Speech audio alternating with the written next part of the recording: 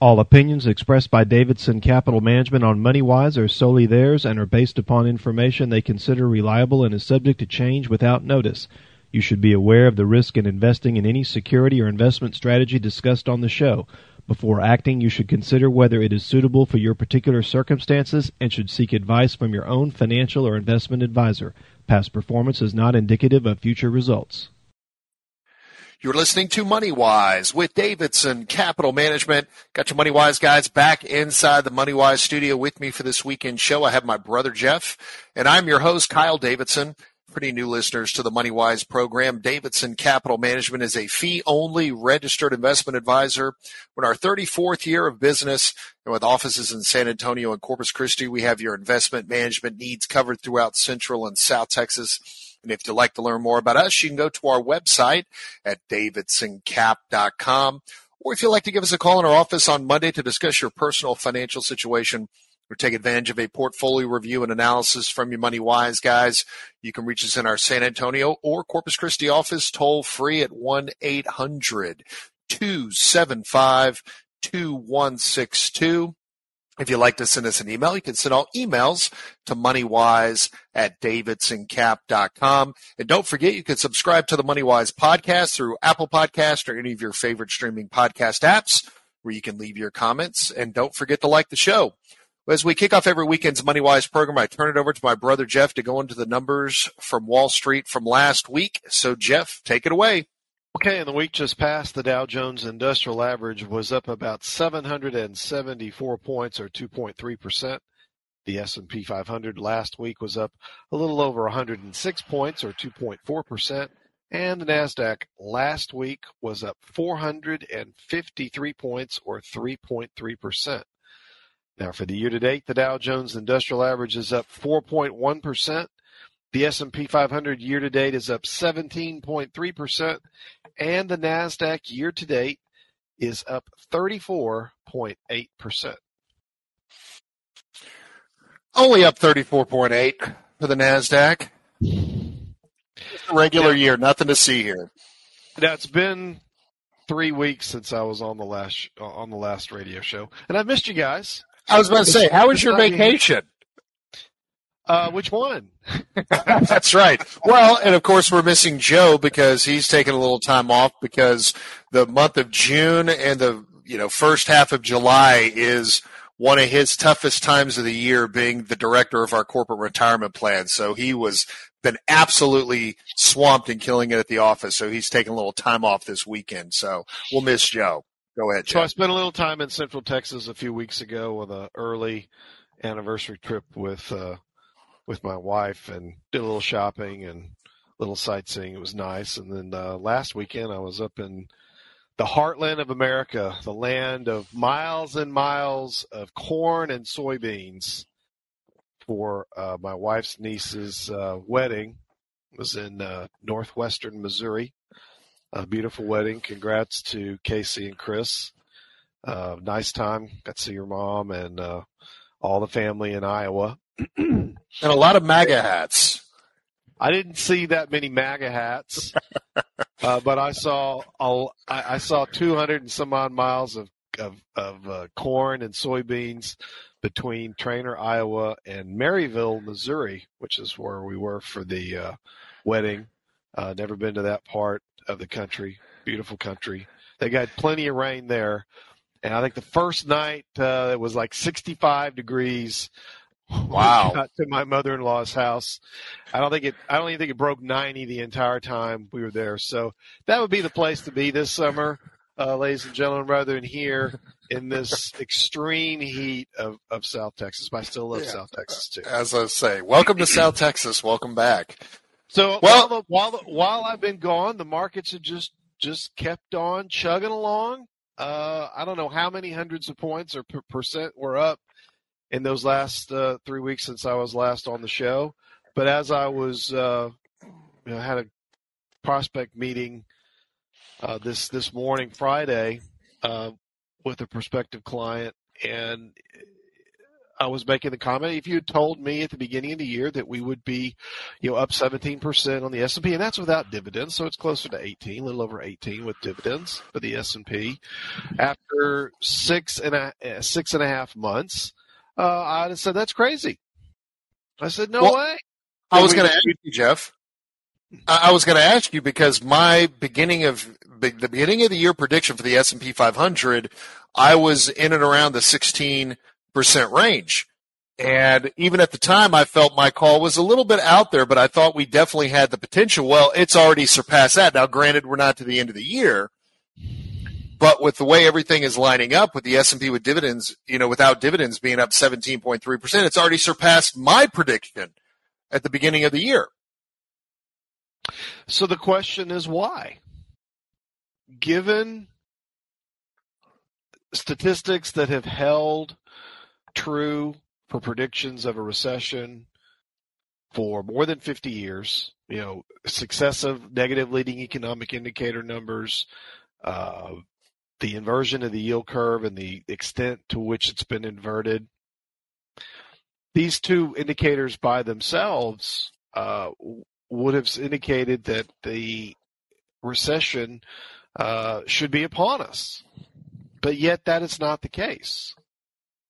I had this article. I know we don't have a lot of time left in this segment. I'm going to go over it in the next segment. I'll kind of give you a preview of coming attractions. But basically what this article says is that because of the distortions that were created in the pandemic and the early post-pandemic recovery period, we're talking 2020, late 2020 into 2021, that money has just distorted these indicators, and that maybe these indicators cannot be relied upon to accurately predict a coming recession. Now, are we speaking of like the leading economic indicators? Like that type of data, or the inverted? Well, I mean, we all know inverted yield curve, but all recessions start with inverted yield curve, but not all inverted yield curves lead to a recession. Right. But the leading economic indicators, you've said on previous shows, Jeff, this would be, if we don't go into recession, this would pretty much be the first time in history we've had this many months of negative leading economic indicators and not go into a recession. Right. Well, it would be, and I think I'd said that several negative leading economic indicator announcements ago, several months ago. We're going to get another leading economic indicator next week, which is also predicted to be negative, and I think that'll be like 13 or 14 in a row. I think it'll be number 15, actually, Jeff, if it's negative. Could be. It'll be like 15. It's more than a dozen.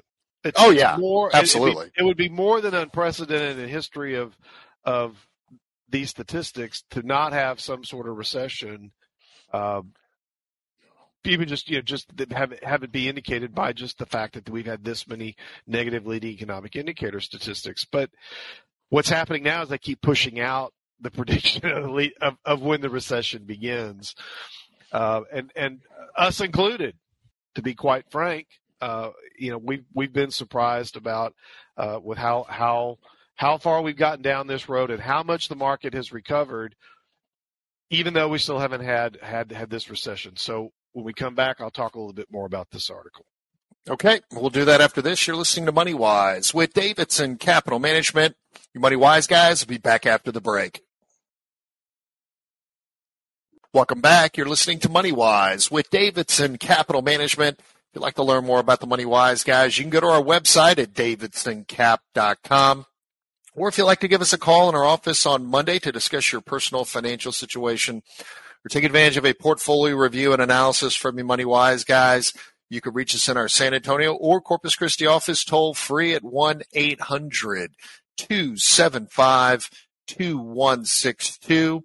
If you'd like to send us an email, you can send all emails to moneywise@davidsoncap.com. And don't forget, you can subscribe to the MoneyWise podcast through Apple Podcast or any of your favorite streaming podcast apps where you can leave your comments. And don't forget to like the show.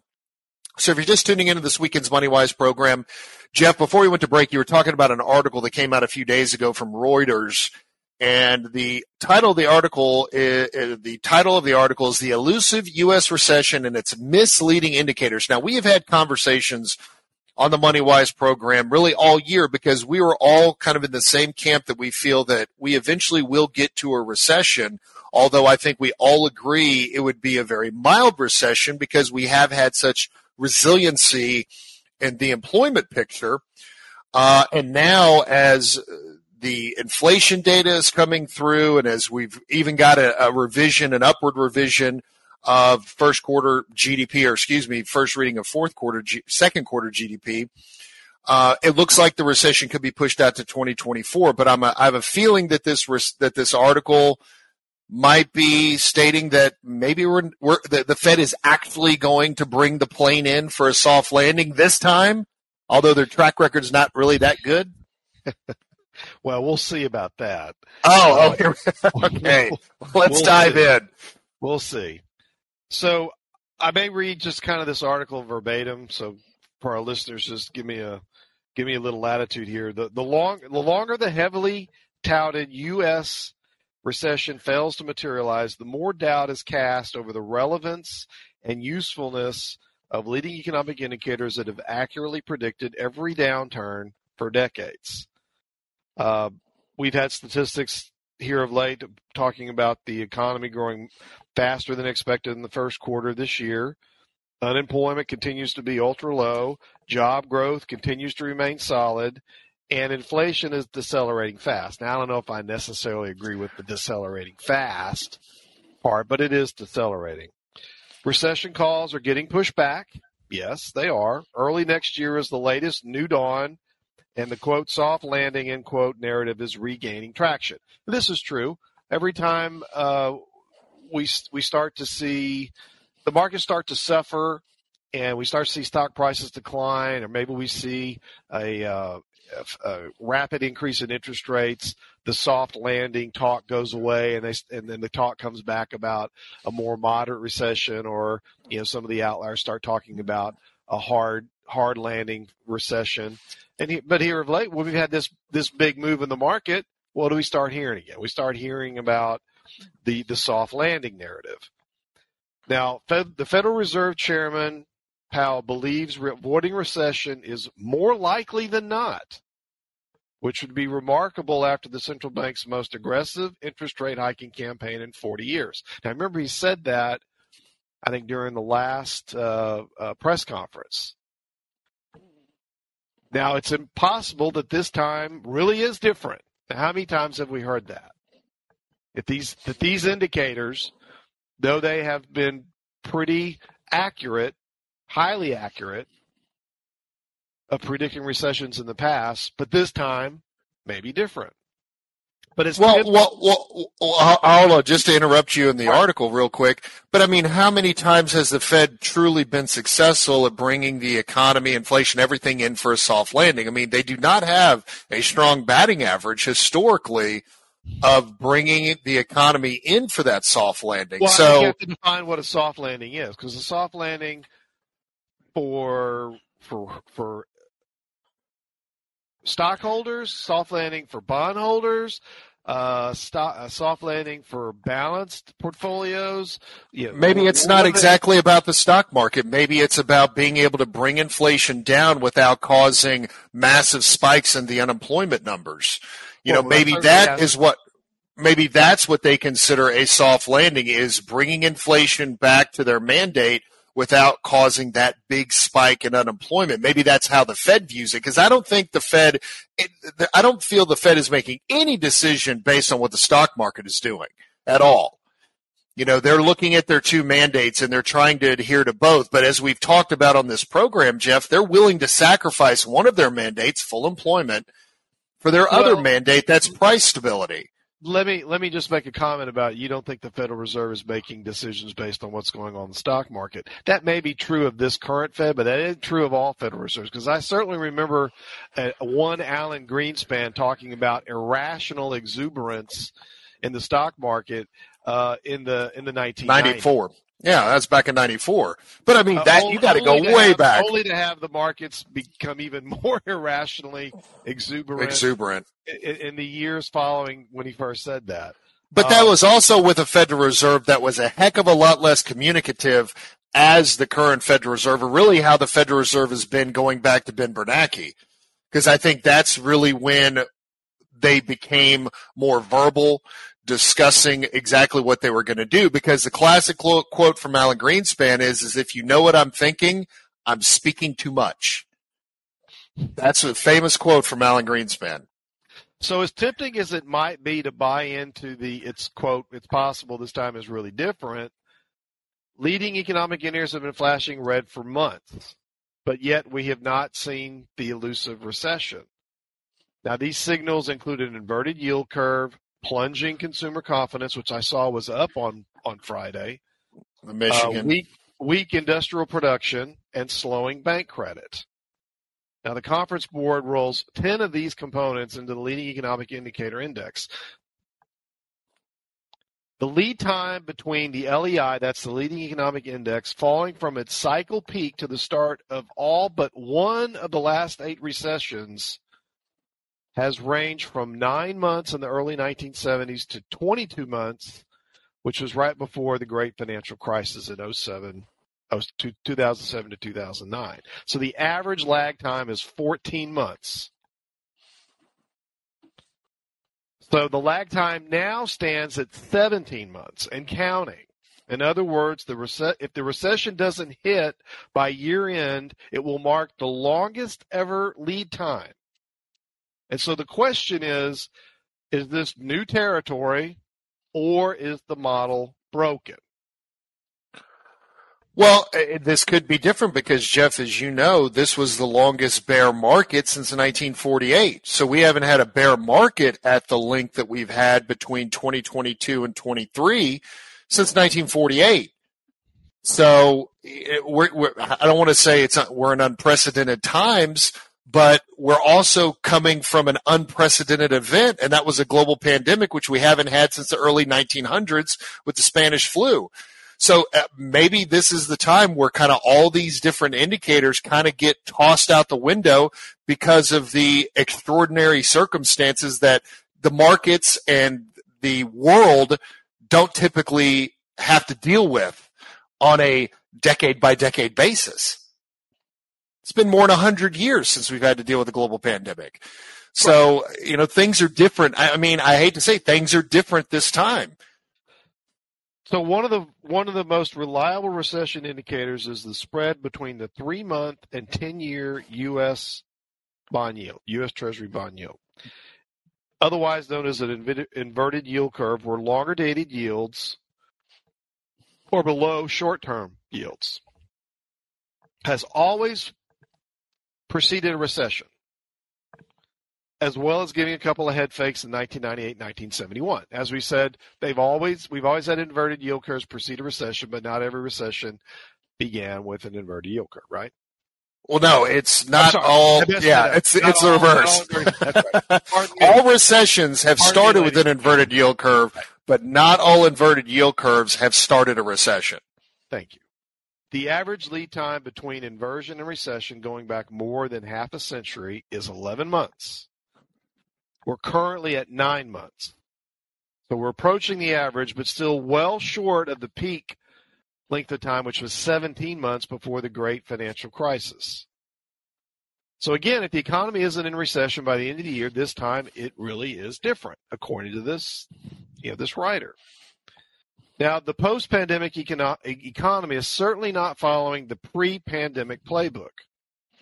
Trillions of dollars of fiscal and monetary stimulus, the lockdown and reopening, and inflation pressures sparked by global supply chain disruption and the war in Ukraine have distorted all aspects of the economy. Now, this writer says perhaps permanently. Now, I don't necessarily believe that the economies have been permanently changed by what's happened here in the last few years post-pandemic. Patterns of consumer saving and spending, corporate hiring and firing, and business activity in the last few years were not in pre-pandemic models. It stands to reason their signals were off. Well, that's left to be seen. So, yes, so far we seem to be getting ahead of the average indicator time when these indicators should start showing a recession. But we're not in unprecedented territory yet, but we may be here by the end of the year. And I'll continue on this as we come back from the next break. Okay, we'll continue this after this. You're listening to Money Wise with Davidson Capital Management. Your Money Wise guys will be back after the break. Welcome back. You're listening to Money Wise with Davidson Capital Management. If you'd like to learn more about the Money Wise guys, you can go to our website at davidsoncap.com. Or if you'd like to give us a call in our office on Monday to discuss your personal financial situation or take advantage of a portfolio review and analysis from your Money Wise guys, you can reach us at our San Antonio or Corpus Christi office toll free at 1-800-275-2162. If you'd like to send us an email, you can send all emails to moneywise@davidsoncap.com. And don't forget, you can subscribe to the Money Wise podcast through Apple Podcasts or any of your favorite streaming podcast apps where you can leave your comments. And don't forget to like the show. So if you're just tuning in this weekend's Money Wise program, we want to kind of wrap up this article titled, this came out from Reuters on July the 11th, The Elusive U.S. Recession and Its Misleading Indicators. So I'll let you take it over. Jeff's bringing it home. I'm gonna bring it home here. All right. So economists and analysts, as well as your Money Wise guys, should be cut some slack.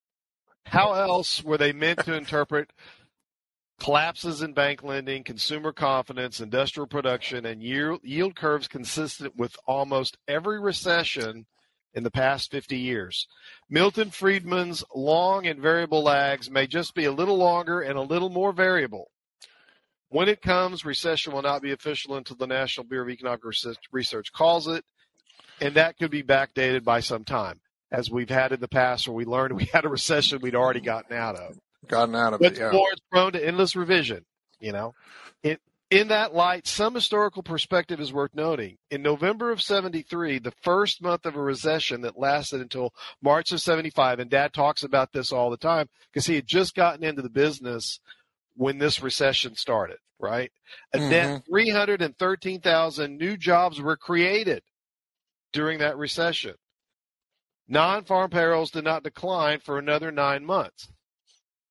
And in December of 69, the onset of a year-long recession, the unemployment rate was 3.5%, which is about where we're at right now, if I'm not mistaken. Actually, then it still is one of the lowest on record. Now, of course, employment is a lagging indicator, and so more likely to send misleading signals. The signals sent by leading indicators recently have been pretty clear. It just remains to be seen whether they will ultimately be accurate.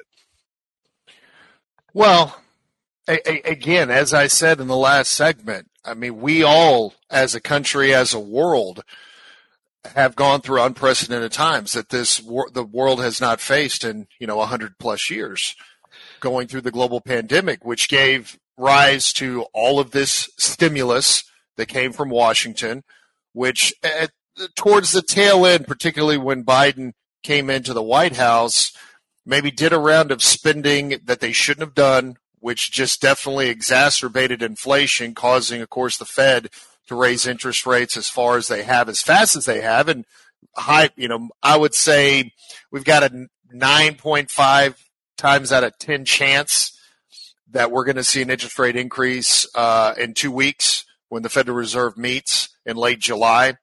Because when you look at the core CPI, which was reported this past week, the core CPI is 4.8%. So we're still 2.8% above the Fed's mandate. Now, eventually, all of this stimulus money that has definitely kept a lot of people out of the workforce, I don't know how they're doing it, but they're somehow able to survive on a lot of this stimulus money. But I was, as you know, looking at the M2 money supply report, and guess what? It's actually gone up to $20.81 trillion.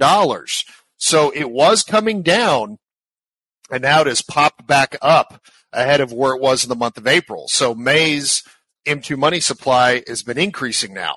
So the chart was going straight down. Now it's starting to spike up. So I don't know if that's the consumer keeping some powder dry, maybe delaying or deferring some spending because of the pending fear of a recession.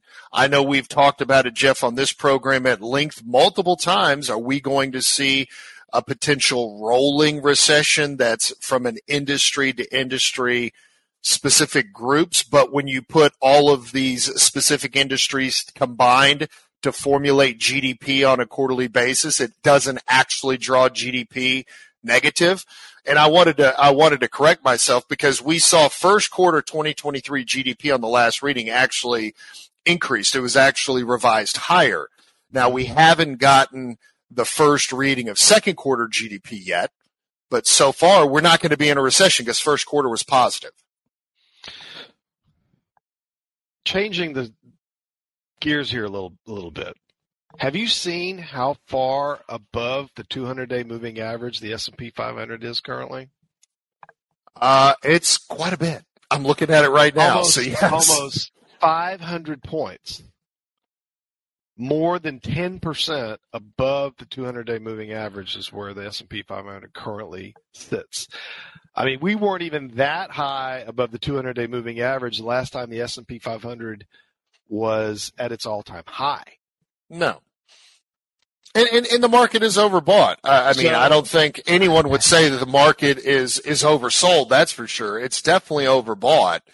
But there again, though, Jeff, is now they've been labeled the Magnificent Seven. You know, there used to be the Nifty 50. Now we have the Magnificent Seven, which are the seven primarily tech stocks that have driven so much of the return of the S&P 500. And I'll go right back to what we talked about show after show after show, looking at the equally weighted S&P 500 index up 9.4% year to date. So we're starting to see some widening of stocks in the S&P 500. We're starting to see some breadth in the market, which I think if we continue to spread out that breadth, get value names, small cap names, mid cap names starting to finally participate in the upward move of the market, and the Magnificent Seven not doing as much driving, this can continue to fuel the market higher through the end of the year. How much is the NASDAQ above its 200-day moving average? Well, I have to pull up the chart. It's way up there. The answer is 20% above its 200-day moving average. There you go.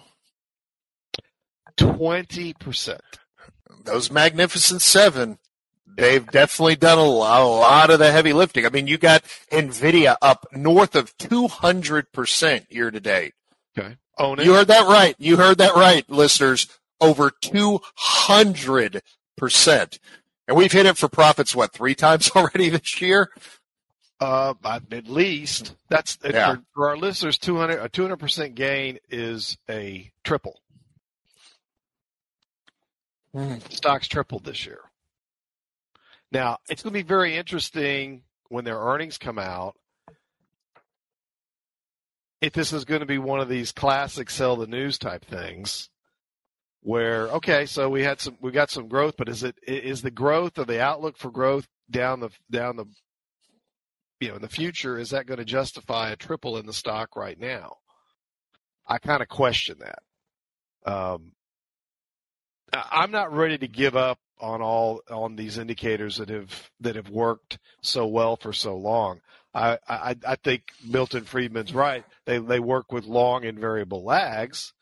I'm not just because the marketplace and sentiment today is in the soft landing camp doesn't mean that it can't change in 2 weeks if the Federal Reserve is a little bit more hawkish than the market expects. And who's to say that next month's CPI numbers don't start going back the other way? That's going to spook the market for sure. So the bottom line, from my point of view, to the listeners, is this isn't an environment where I want to be excessively aggressive in stocks. Now, have we raised our stock allocations through the year here at Davidson Capital Management? The answer is yes. We have been raising our stock allocation. You probably talked on last week's show about the raise in asset allocations. I think it was the week, one of the previous weeks that was gone. We raised our, we're basically 50-50 right now, statistically. Another thing that we did this week was we added to our government bond portfolio and purchased another government bond across the board. Took some of the money that we've been had in our high yield money market fund account and put it in another government bond. What the pattern here seems to be, Kyle, I was looking at a 10-year Treasury, that every time it seems to get up to about 4% yield here in the last couple of years, 2-3 years, it doesn't stay there very long. It'll stay there for a handful of trading days, and then it comes right back. It rolls over. Same thing seems to be holding true for the 2-year Treasury. Once it gets over 5% yield, it doesn't stay there very long. It seems to just draw in money once it hits that magic, whatever magical reason to get to 5%, it brings in, it seems to bring in money, and then the yield comes back down, because I saw we went out on a 2-year like at a 4.7% yield. It could be the algos. It could be the algos that are timed. As soon as you see 5.1 on the 2-year, you start seeing anything, getting up above the 4% on the 10-year, lock it in. Lock it in. So, and I think, and again, as I said earlier, I think there is an extremely high probability that the Fed will be raising rates this month. They'll be going another 25 basis points or 0.25%, because we still have the core CPI at 4.8%. So I think that's in the cards. Now, we have Jackson Hole meeting in August. So, of course, every single word coming out of Jay Powell's mouth will be parsed within an inch of its life. And then the big question will be, will we see something in September? I don't know. But here's the thing, though, Jeff, as I said earlier, yes, we're way overbought. I think we could see a 3 to 5, maybe 3 to 6% corrective move. But I think that corrective move is going to be used for investors who are too light in their equity allocations to push some chips over the buy line and get some more exposure in the stock. Let's take another commercial break. You're listening to Money Wise with Davidson Capital Management. You Money Wise guys, I'll be back after this. Welcome back. You're listening to Money Wise with Davidson Capital Management. If you'd like to learn more about the Money Wise guys, you can go to our website at davidsoncap.com. Or if you'd like to give us a call in our office on Monday to discuss your personal financial situation or take advantage of a portfolio review and analysis from you Money Wise guys, you can reach us in our San Antonio or Corpus Christi office toll free at 1-800-275-2162. If you'd like to send us an email, you can send all emails to moneywise@davidsoncap.com. And don't forget, you can subscribe to the MoneyWise podcast through Apple Podcast or any of your favorite streaming podcast apps, where you can leave your comments. And don't forget to like the show. So in our last segment of the first hour of this weekend's MoneyWise program, as I was saying going into our last commercial break, with as overbought as the markets are, we're definitely ripe for, maybe possibly a short-term pullback. But as I was saying going into the break, I think that these pullbacks are going to be used as buying opportunities for, I would say, maybe more bearish investors, whether it's professional money manager, individual investor, would be used as a buying opportunity, because for all intents and purposes, the market is basically at the same level it was beginning of April of 2022. So we're still not back to all-time highs. We're about 7, 8, 9% away from the all-time highs that we had the second day in January of 2022. And again, getting back to all-time highs isn't the stopping point. We continue to move higher up from there as time goes on, up and to the right as far as the long-term stock chart goes. But we are definitely overbought. But as we've been saying through the program, as more market participants, as more stocks participate in this upside movement, I think this can continue to be the fuel, and maybe not so much driven by these magnificent 7 stocks that have done majority of the heavy lifting all year so far. Well, I wonder how much investors are expecting these magnificent 7 stocks to beat their numbers. If they merely meet their numbers, is that going to support how much these stocks have gone up this year? Or is that going to be motivation for those that have made, us included, a substantial amount of money in a very short period of time? I don't know how, if your earnings go up 10% quarter over quarter, that you're going to justify a triple in a stock like NVIDIA. I don't know how that can you really justify that? Is this really more just a momentum issue rather than it being, fundamentally driven? I think, yeah.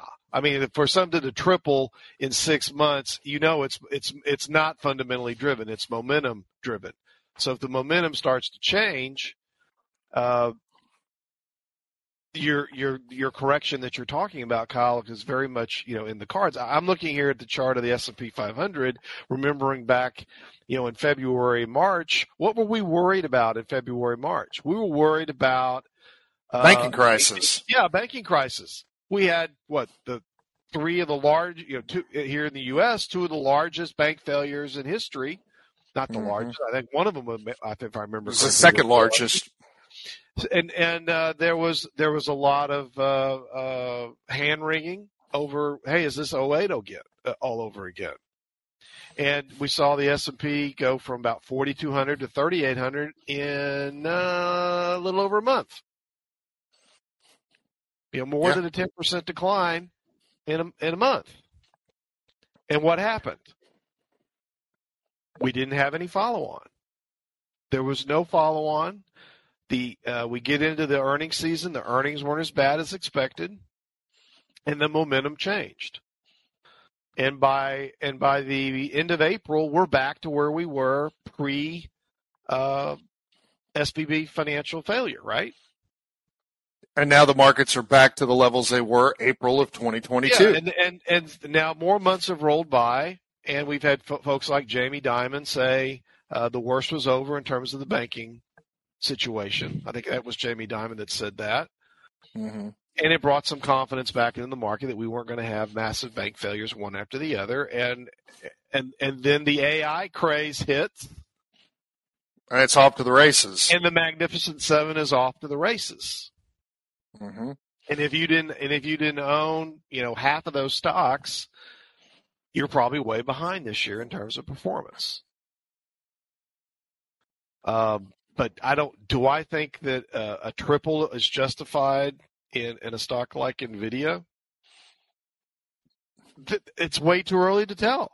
They have to live up to their earning guidance, because I was just looking at NVIDIA's forward price earning multiple based on their forward guide for earnings, and it's less than half of their 5-year average price earning multiple over a 5-year time span. In fact, they're showing the forward PE for NVIDIA at 63. Well, its 5-year average is 80.5. So, if they live up to their earnings guide, or beat their earnings guide, then I think, back to your original question, is it justified?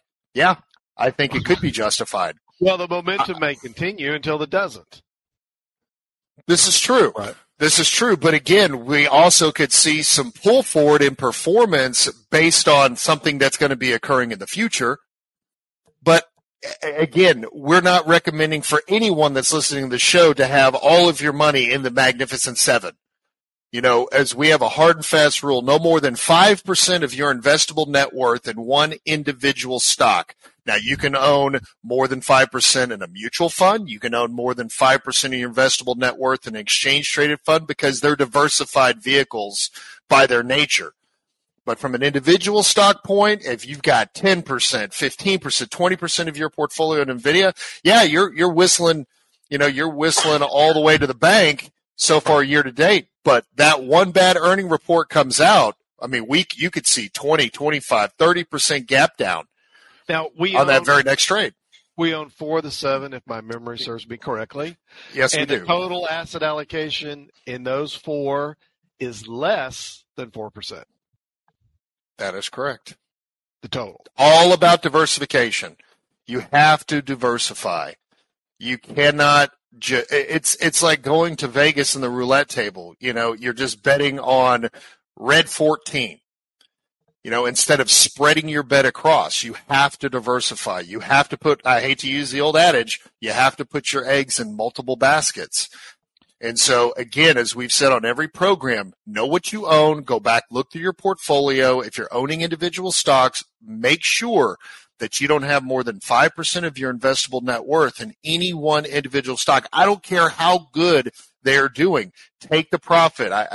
Jim Cramer, bears make money, bulls make money, hogs get slaughtered. So don't get too hoggish, because one miss earnings can lop your head off.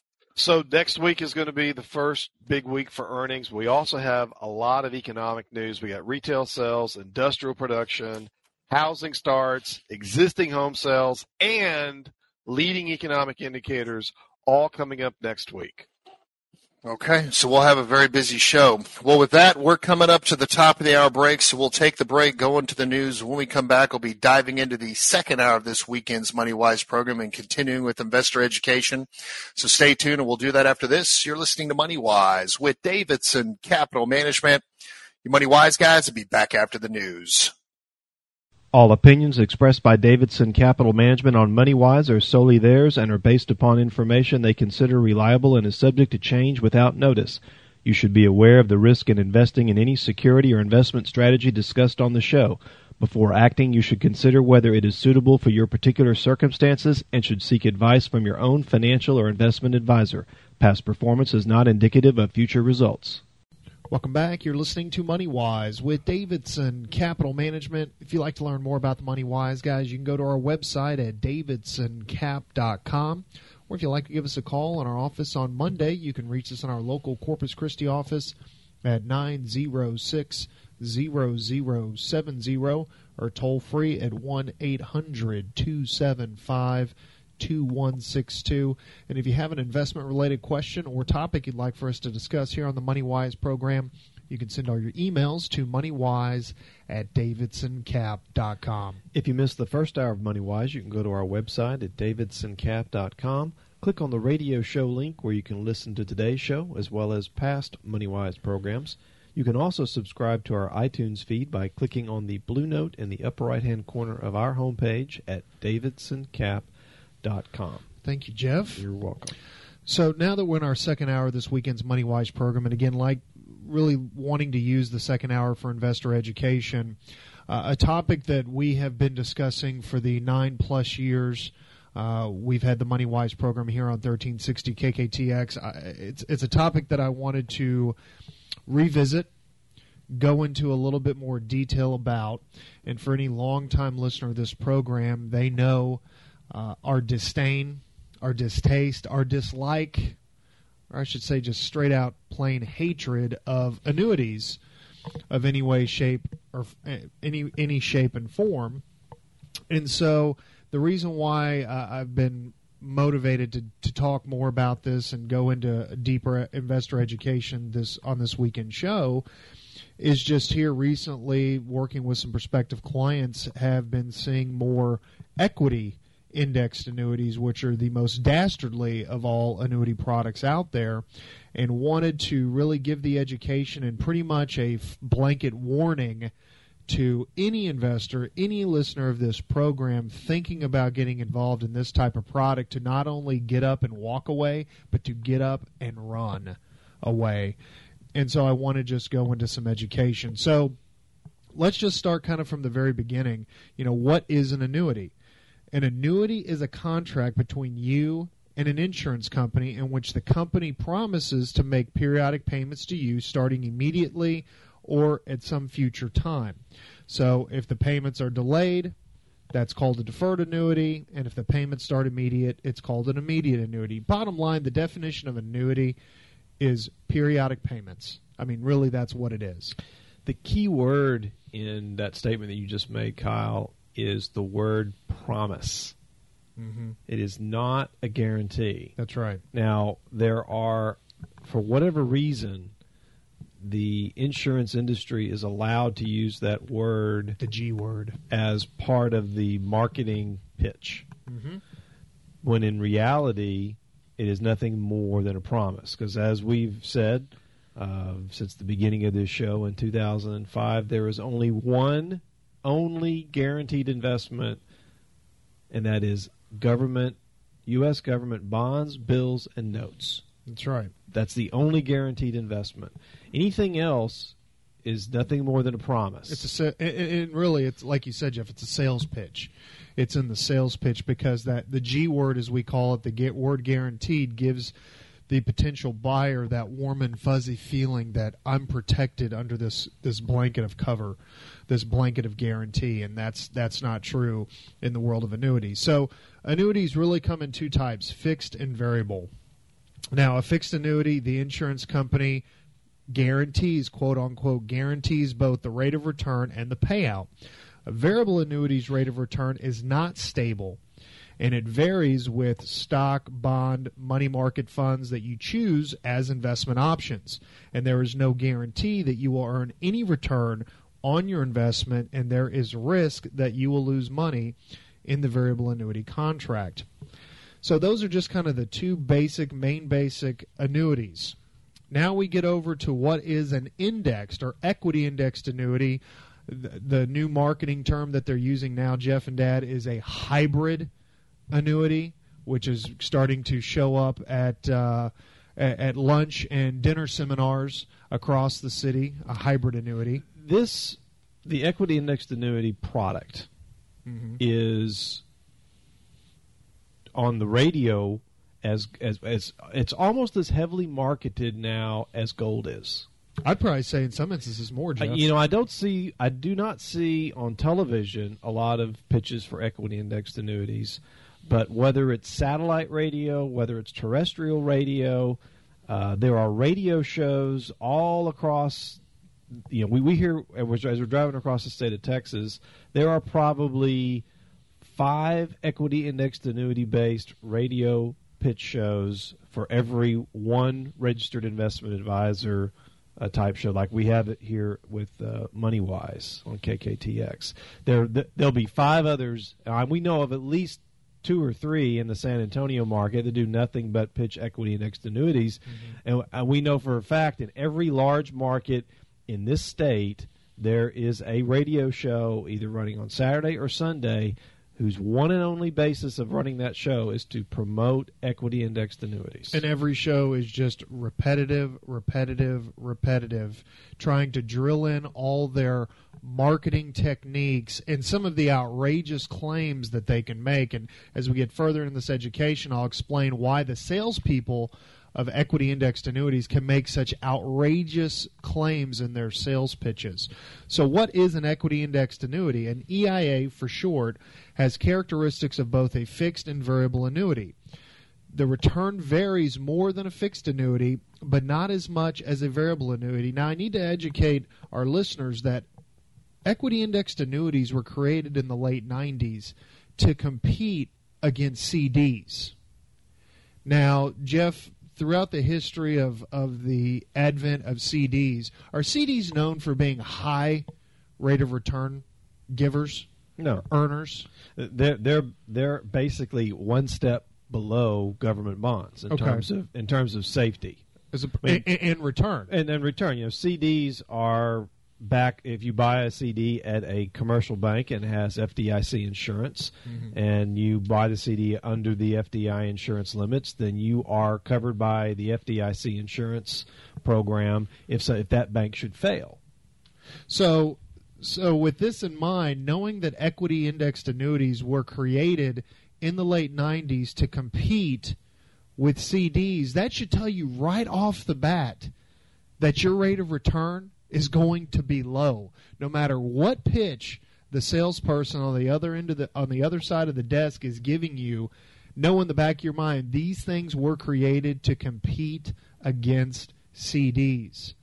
And so you might be looking at a rate of return slightly higher. And when I say slight, I'm talking slightly higher than what you could get in a fixed annuity. And as we get further into the education, I know we're bumping up on a commercial break, you'll see that with a rate of return that might slightly be a little bit higher than a CD or slightly a little bit higher than a fixed annuity, of why you would want to avoid these things like the plague when we really start to get into the guts of how these things are actually composed. And we'll do that after this. You're listening to Money Wise with Davidson Capital Management. We'll be back after these words. Welcome back. You're listening to Money Wise with Davidson Capital Management. If you'd like to learn more about the Money Wise guys, you can go to our website at davidsoncap.com. Or if you'd like to give us a call in our office on Monday, you can reach us in our local Corpus Christi office at 906-0070 or toll free at 1-800-275-2162. And if you'd like to send us an email, you can send all emails to moneywise@davidsoncap.com. So continuing our education about equity-indexed annuities and why you should avoid these things like the Black Plague. Just going into the basics of what exactly it is. An equity-indexed annuity, again, has characteristics of both a fixed and variable annuity.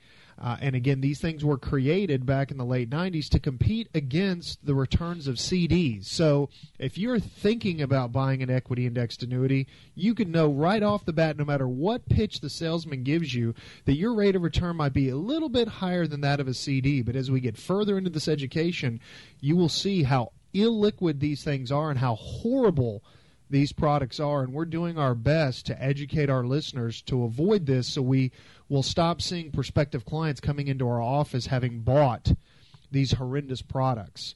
So let's get back to the EIA. Now, equity-indexed annuities offer a minimum rate of return or rate of interest and an interest rate linked to a market index. Now, what is the guaranteed minimum rate? Well, typically the guaranteed minimum rate is at least 87.5% of the original premium paid.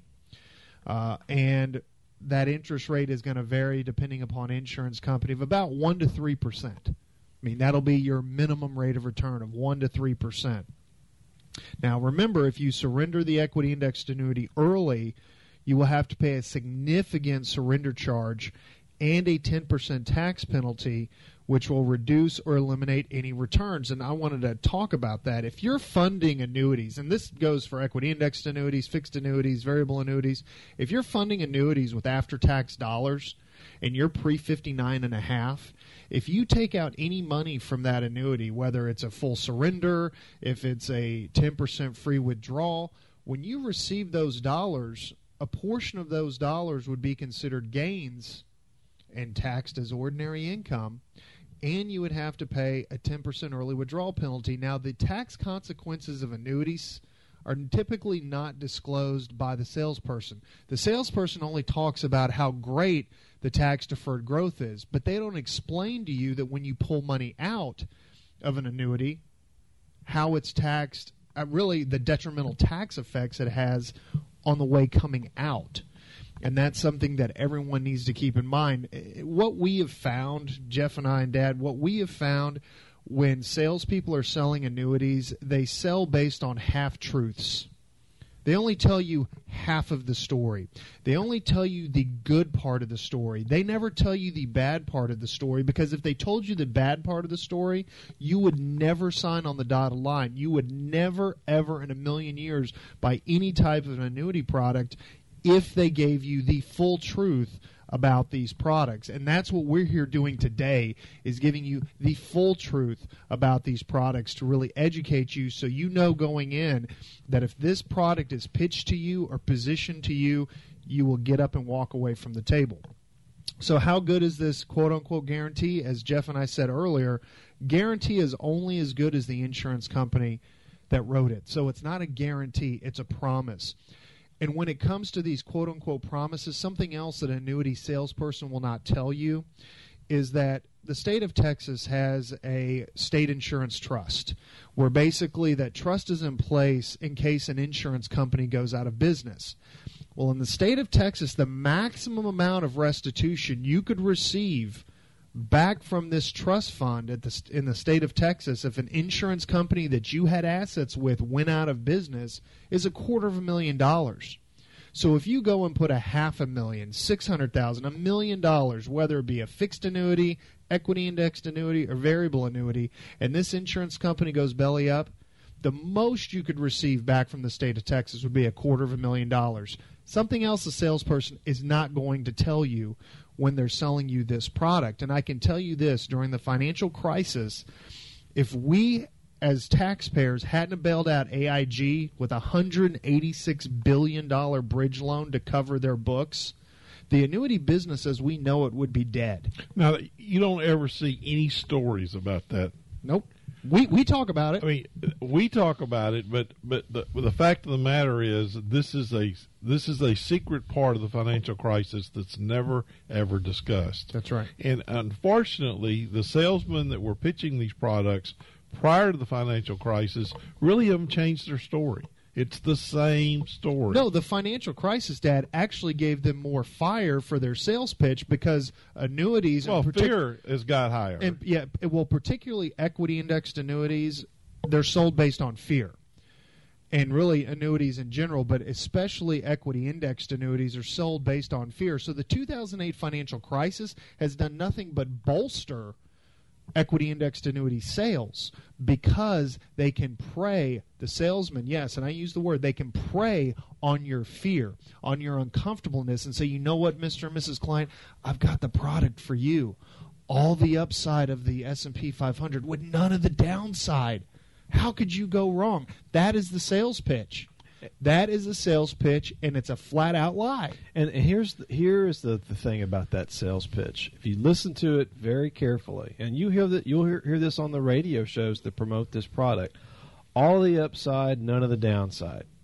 So it's a heads, I win as an investor, and tails, the insurance company loses. That doesn't exist. That doesn't make sense. It doesn't make sense. It's not logical. How does an organization stay in business if the markets goes up 10%? Well, you get 10%. And if the market goes down 10%, well, you get the guaranteed minimum rate of return, which might be 1 to 3%. So you win either way. Think about that logically for a second. There's no such thing as a free lunch. And here's something else. Here's something else that's thrown into the sales pitch. Mr. and Mrs. Client, I'm not making a commission. Yeah, I don't make anything. I don't make anything on selling you this product. I'm doing this purely out of the goodness of my heart because I work for free. Right. That is another part of the sales pitch. They don't go quite that far, but the oh really? You may be sorry. You may be making it a little more dramatic. You may be making it a little more dramatic, but there isn't a line item on the quarterly statement that comes to the client that says sales commission, because the sales commissions are paid directly from the insurance company into the salesperson's pocket. Okay, so getting back to equity indexed annuities, so how are the equity indexed annuity interest rates compounded, the rate of return compounded? Well, again, the indexed, when they talk about index, typically a lot of them use the S&P 500, and the index-linked gains depends on the particular combination of indexing features that the EIA uses. Now, a lot of equity-indexed annuities talk about participation rate, meaning how much of the linked index are you going to be participating in? So the participation rate determines how much of that gain in the index will be credited to the annuity. For an example, an insurance company might set the participation rate at 80%, which means that the annuity would be credited with 80% of the gain experienced by the index. Now, that sounds good. So if the S&P's up 10%, then theoretically you'd say, okay, well, I want to get 8%. That's right. Or a lot of equity-indexed annuities talk about 100% participation. So you as the customer thinking, wow, I get 100% participation of the S&P 500 index, so I get all the upside, but then if it goes down and the market goes to 0 or less than 0, I get the guaranteed minimum return. Man, what a great deal. I can't believe these products haven't been around forever. Why doesn't everyone own these? That's the good part. Let's actually get a little bit deeper and talk about what every equity indexed annuity has that's buried deep in their 100-plus page prospectus. They have what's called an interest rate cap. And what happens is equity indexed annuities put a cap on the upper limit of your return. And this cap is generally stated as a percentage. So let's say that this maximum rate of interest the annuity will earn, for example, you have a cap of, say, 4%. So the market goes up 10. The S&P goes up 10%. You're capped at 4. That's the maximum amount of money that you can make. That's the maximum amount of credit that can be credited back to your account. And I'm oversimplifying this because I don't want to just bore our listeners to sleep, but there are very complicated convoluted mathematical equations that are used to create the interest rate that's credited to the account. And I can assure you, it's not to the benefit of the policyholder. It's to the benefit of the insurance company that's providing and created the indexed annuity. And here's another little kicker. Equity indexed annuity companies pitch the interest rate caps. They pitch the participation rates. But guess what? How long do you think that those rates are guaranteed in a typical equity indexed annuity contract? Short periods of time, less than a 1 year. 1 year. 1 year less. Equity indexed annuities have the ability, and most of them do this, that I've done research on, to adjust those guaranteed interest rate caps and participation rates after the first year. They reset them, and they do not have to notify you of them. So what they do is they get you with the teaser rates, get you to sign on the dotted line, get you locked up into extremely long surrender penalty periods, and then 12 months later, the rug is pulled out from underneath you and your equity indexed annuity. We're going to come to the bottom of the hour break. You're listening to Money Wise with Davidson Capital Management. We'll be back after the news. Welcome back. You're listening to Money Wise with Davidson Capital Management. If you'd like to learn more about the Money Wise guys, you can go to our website at davidsoncap.com. Or if you'd like to give us a call in our office on Monday, you can reach us in our local Corpus Christi office at 906-0070 or toll free at 1-800-275-2162. And if you'd like to send us an email, you can send all emails to moneywise@davidsoncap.com. So before we went to the commercial break, we were talking about how insurance companies that sell equity indexed annuities link interest rates, or basically how your annuity is credited with a rate of return. We talked about the participation rates, how a lot of equity indexed annuities will pitch 100% participation in the linked index, which sounds great. But then you get down to the part of the contract where it talks about the rate of return caps that the equity indexed annuity basically has in place, to where they might cap you at a maximum of a 2% rate of return per month. So if the market was up 5% in 1 month, you might only get 2. But again, before we went to the bottom of the hour break, what I have found in my research is that equity indexed annuities give you a 1-year teaser rate to get you to sign on that dotted line. And then after 12 months of signing that contract, everything changes. Participation rate changes, interest rate cap changes, and again, it's to the detriment of your account and to the betterment of the insurance company. And that is a sales pitch. That is a sales tactic. And I don't mean to steal any of your thunder, but there is another teaser that draws clients in. Oh, thank you, Jeff, for bringing that up. That is the bonus that is given on the premium. And we use the word premium because an equity indexed annuity is not an investment vehicle. It is an insurance policy. And we'll talk about why that's important in just a little while. So when you're buying an annuity, the money you're putting into it is called a premium, just like if you were buying a life insurance policy.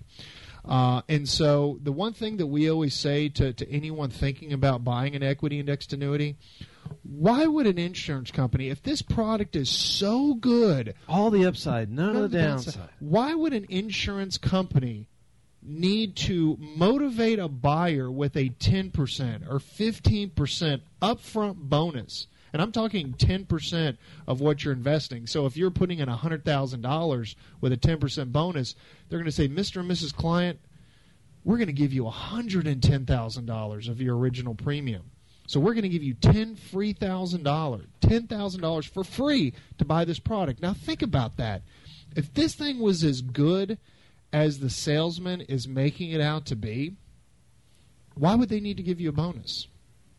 It's all marketing. It's all marketing. It's to get your sales juices going, so where you will go and sign on the dotted line. Really get greed. I mean, how many investment products can you buy? I mean, if you were to buy a mutual fund, you go on the paper and, here's this Vanguard fund. Well, if I buy this Vanguard fund, they're going to give me an extra 10%. If I put $100,000 into it, it's now going to be worth $110,000. Mm-hmm. You see any mutual funds offering any sort of teasers to get you in, or individual stocks? Heck no. No. This is one of the only products that I know of that in order to entice people to sign on the dotted line, they sweeten the pot with these bonuses. But you must stay in that investment for the entire. Well, there's different vesting schedules. There's for different the bonus. vesting, but you can bet your bottom dollar that you're going to have to stay in this investment for an extended period of time to ever actually see any benefit from that bonus. And when I say extended period of time, we're talking 10 years or more. Yeah, and we'll get to the surrender penalty periods in just a second. And again, as I've said to anyone thinking about buying these, if they have to entice you with free money, if this thing is really that good as it's being presented, they wouldn't have to give you anything. Well, if it were really that good, Kyle, why would we even need to be buying stocks? And why would we need to be buying bonds? And why wouldn't you be buying mutual funds? And why would all these other organizations in the United States that are selling that are managing people's money, why would we need to be spending all this time about trying to figure out what's going on in the markets? All we got to do is stick it in these equity index annuities. We're going to get all the upside and none of the downside and a bonus on top of it. And why would the majority of major insurance companies not offer this insurance product? And you bring up a good point that of the 20 largest insurance companies in the country, that 19 of them avoid it like the plague and don't touch it with an 11-foot pole, let alone a 10-foot pole. And most equity indexed annuity providers are smaller, lower credit quality insurance companies, primarily located in the Midwest. You'll see them in Iowa. You'll see them in Missouri. You'll see them in Kansas.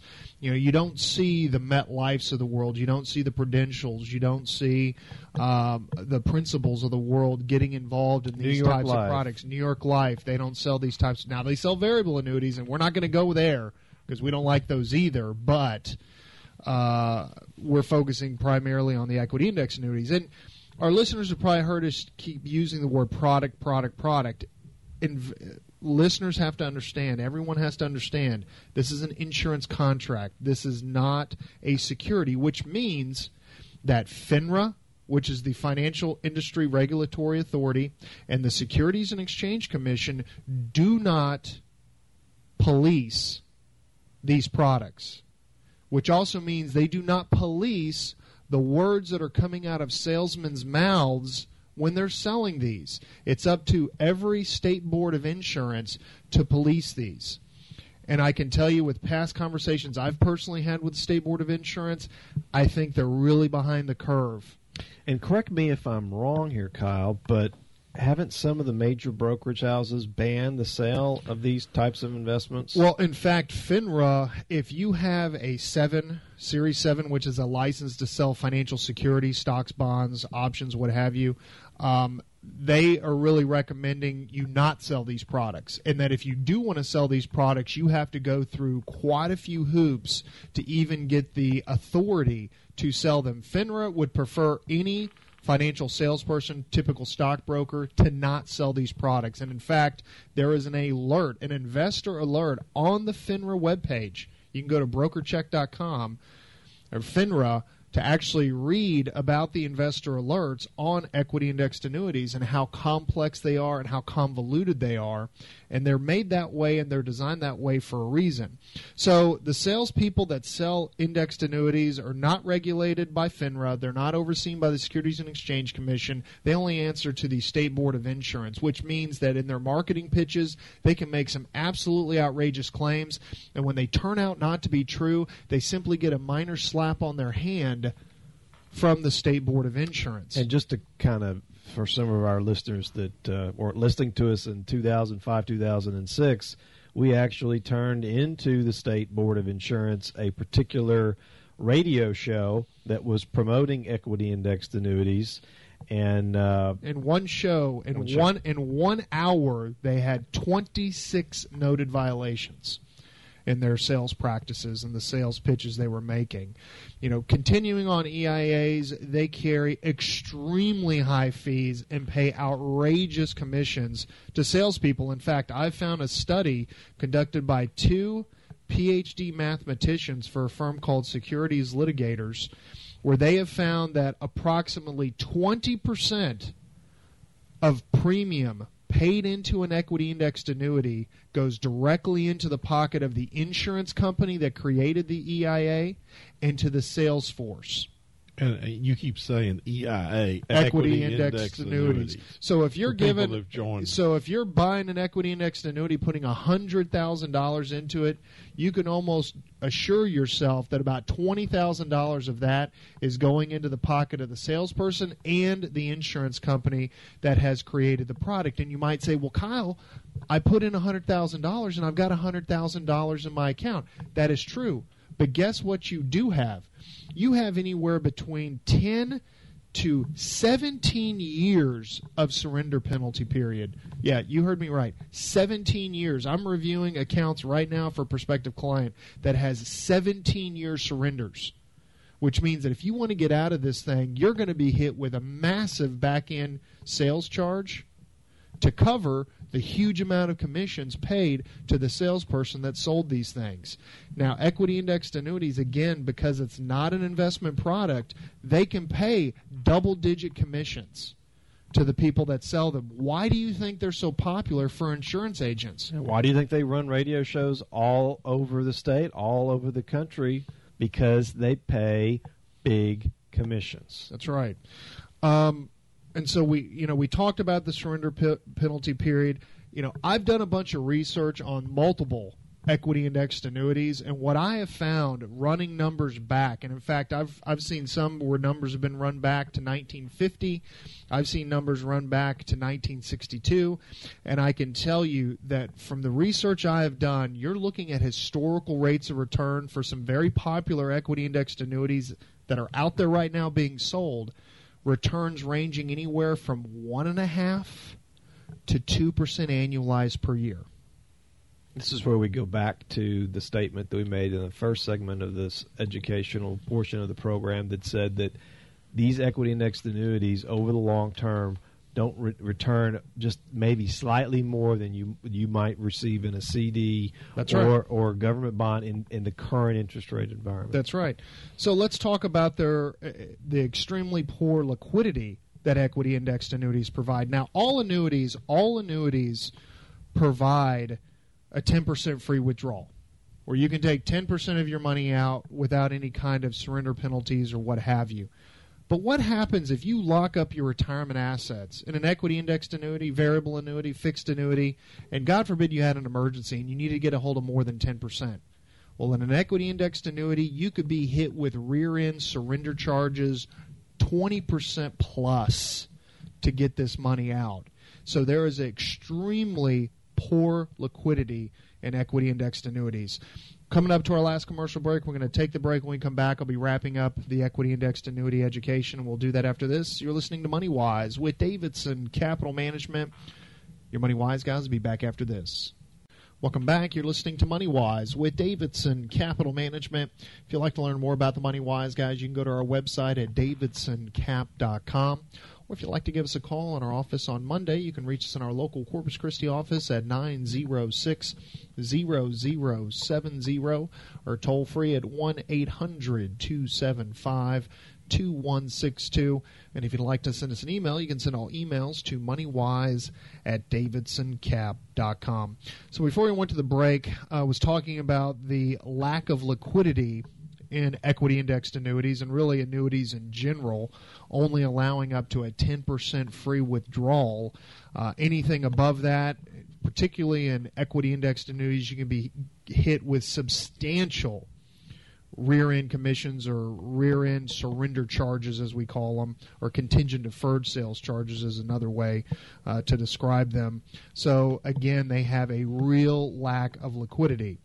Now, as I was talking about how extremely complicated these products are, they're complicated to keep purchasers in the dark. So the salesperson can continue to make outrageous claims and sell their perceived advantages to the purchaser, but because the product is so complex and you need to be a PhD in math and mathematics to figure them out, it makes it to where the purchaser doesn't have the ability to ask any questions because they were so complex and opaque, when it comes to how they actually are structured and how they work. And equity indexed annuity salespeople are really targeting the financially unsophisticated. Because, again, once you sign on that dotted line and your 10-day or 15-day free look period is up for the annuity, you're trapped. There's nothing else you can do. If you want out of this thing, you could possibly get hit with a 20+% sales charge trying to get out of this thing. And what, again, doing my research earlier this week, I ran across an insurance company out of Iowa that in the state of California, there's currently a class action lawsuit against them where they're being accused of violating the RICO Act. Now, for those of y'all that don't know, the RICO Act was used to break up racketeering and basically organized crime back in the 70s and 80s. And the fact that an equity-indexed annuity provider, and this company in particular has over $21 billion of assets, they're being accused of violating the RICO Act. That's pretty significant, I would say. Wouldn't you say, Dad? Yes. That someone's getting accused, and actually I believe they've already lost, and they're now having to pay a huge settlement. And really what the lawsuit stemmed from was the targeting of elderly people to buy equity-indexed annuities. And that's really where this California class action lawsuit is really aimed at this particular insurance company, was because of their very deceptive and really predatory sales practices that they were using in equity-indexed annuities. I mean, predatory to the point that Chris Hansen of Dateline NBC did a 1 hour or 2 hour expose on the deceptive sales practices of equity-indexed annuities, and he's known for the catch a predator. Well, this is to catch a financial predator. It was because his mother had been approached by a salesperson. That's what got him into it. And so somewhere out there on the internet, and this was from a few years ago. Yeah, it was several years ago. This was several years ago, and again, any longtime listener to this program know that we are disdain for annuities of all shapes and forms, but equity-indexed annuities is what really gets me fired up because they are so worthless. Well, they're in the my bubonic plague of all products of all that products we've ever come across. And we're doing our best to try to end the sales of these. But when you see these high commissions, and because they're targeting unsophisticated investors, they get taken by these fantastic sounding sales pitches, and then realizing after they sign on that dotted line, whoops, I made a huge mistake, but it's going to cost me a fortune to get out of this thing and to fix my mistakes. We're trying to educate our listeners to avoid making the mistake in the first place. Has there been anyone in the last 9 years since we've been doing this radio show that called our office that said that they had an annuity of some type, and after getting a few questions answered and looking at a statement, realizing that they had an equity-indexed annuity, and then explaining to them that the markets did X and their particular investment did far less than X? Have we ever had anyone express their pleasure that they bought one of these years ago? No. In fact, the prospective client right now that I'm working on was just doing some analysis on their EIAs. Got an EIA that's had since around 2006. Since 2006, his performance return up 15%. Moderately allocated asset builder account at Davidson Capital Management, actively managed, close to 90% after all fees and expenses. All fees and expenses. That's a huge difference. That's a huge difference. When you annualize that number out, again, they're making just above what a CD would return. But I can almost assure you that the sales pitch being used was all of the upside, none of the downside. And I do know, and again, for education, this prospective client had told me that another big pitch to him was that annuities was the only way to shelter your assets from lawsuits. That is an absolute lie. There are a multitude of ways to shelter your assets from being sued and from liability. Being inside an IRA, inside of a 401k, inside any kind of retirement plan, that's a way to shelter annuities. You have family limited partnerships. The last person that anyone should be asking about how do I shelter my assets from potential lawsuits is an insurance salesman. Amen. If you need to talk to a lawyer about shielding assets from from a lawsuit, that's the only person, in my opinion, that would be qualified to answer that question. You don't go ask your mechanic about a tax question. Yeah, that's right. You don't come to us asking about a heart problem. That's right. You don't go to your doctor to get your teeth cleaned. Right. So, I mean, really, when it comes down to the end of the day, anyone that's listening to this program that has even had the fleeting thought of buying a product like this, do yourself a huge favor. Pick up the phone, give us a call at 906-0070, and take 15 to 20 minutes out of your life to get an education about how these things work. And that's of any type of annuity. Of any type of annuity. And I can tell you that we've had some calls, I've had some calls in the past, Jeff, of people that have heard this education that we've done in the past on annuities, and they have thanked us for making that mistake in buying these types of products. And I wanted to thank all of our listeners to sticking with us in this second hour of this weekend's MoneyWise program to get this education, because we want to see the ending of the sales of these products, because they are no good for nobody. I mean, they're no good, period. And there should be no reason for these things to be bought. So if you want to get an education, you give us a call. And with that, I would like to thank everyone for listening to this weekend's MoneyWise program. Again, if you'd like to give us a call in our office on Monday, you can reach us at 906-0070 or toll free at 1-800-275-2162. And for my father, John, and my brother, Jeff, this is Kyle Davidson saying have a fantastic weekend. And to your financial health, we will talk to you next week.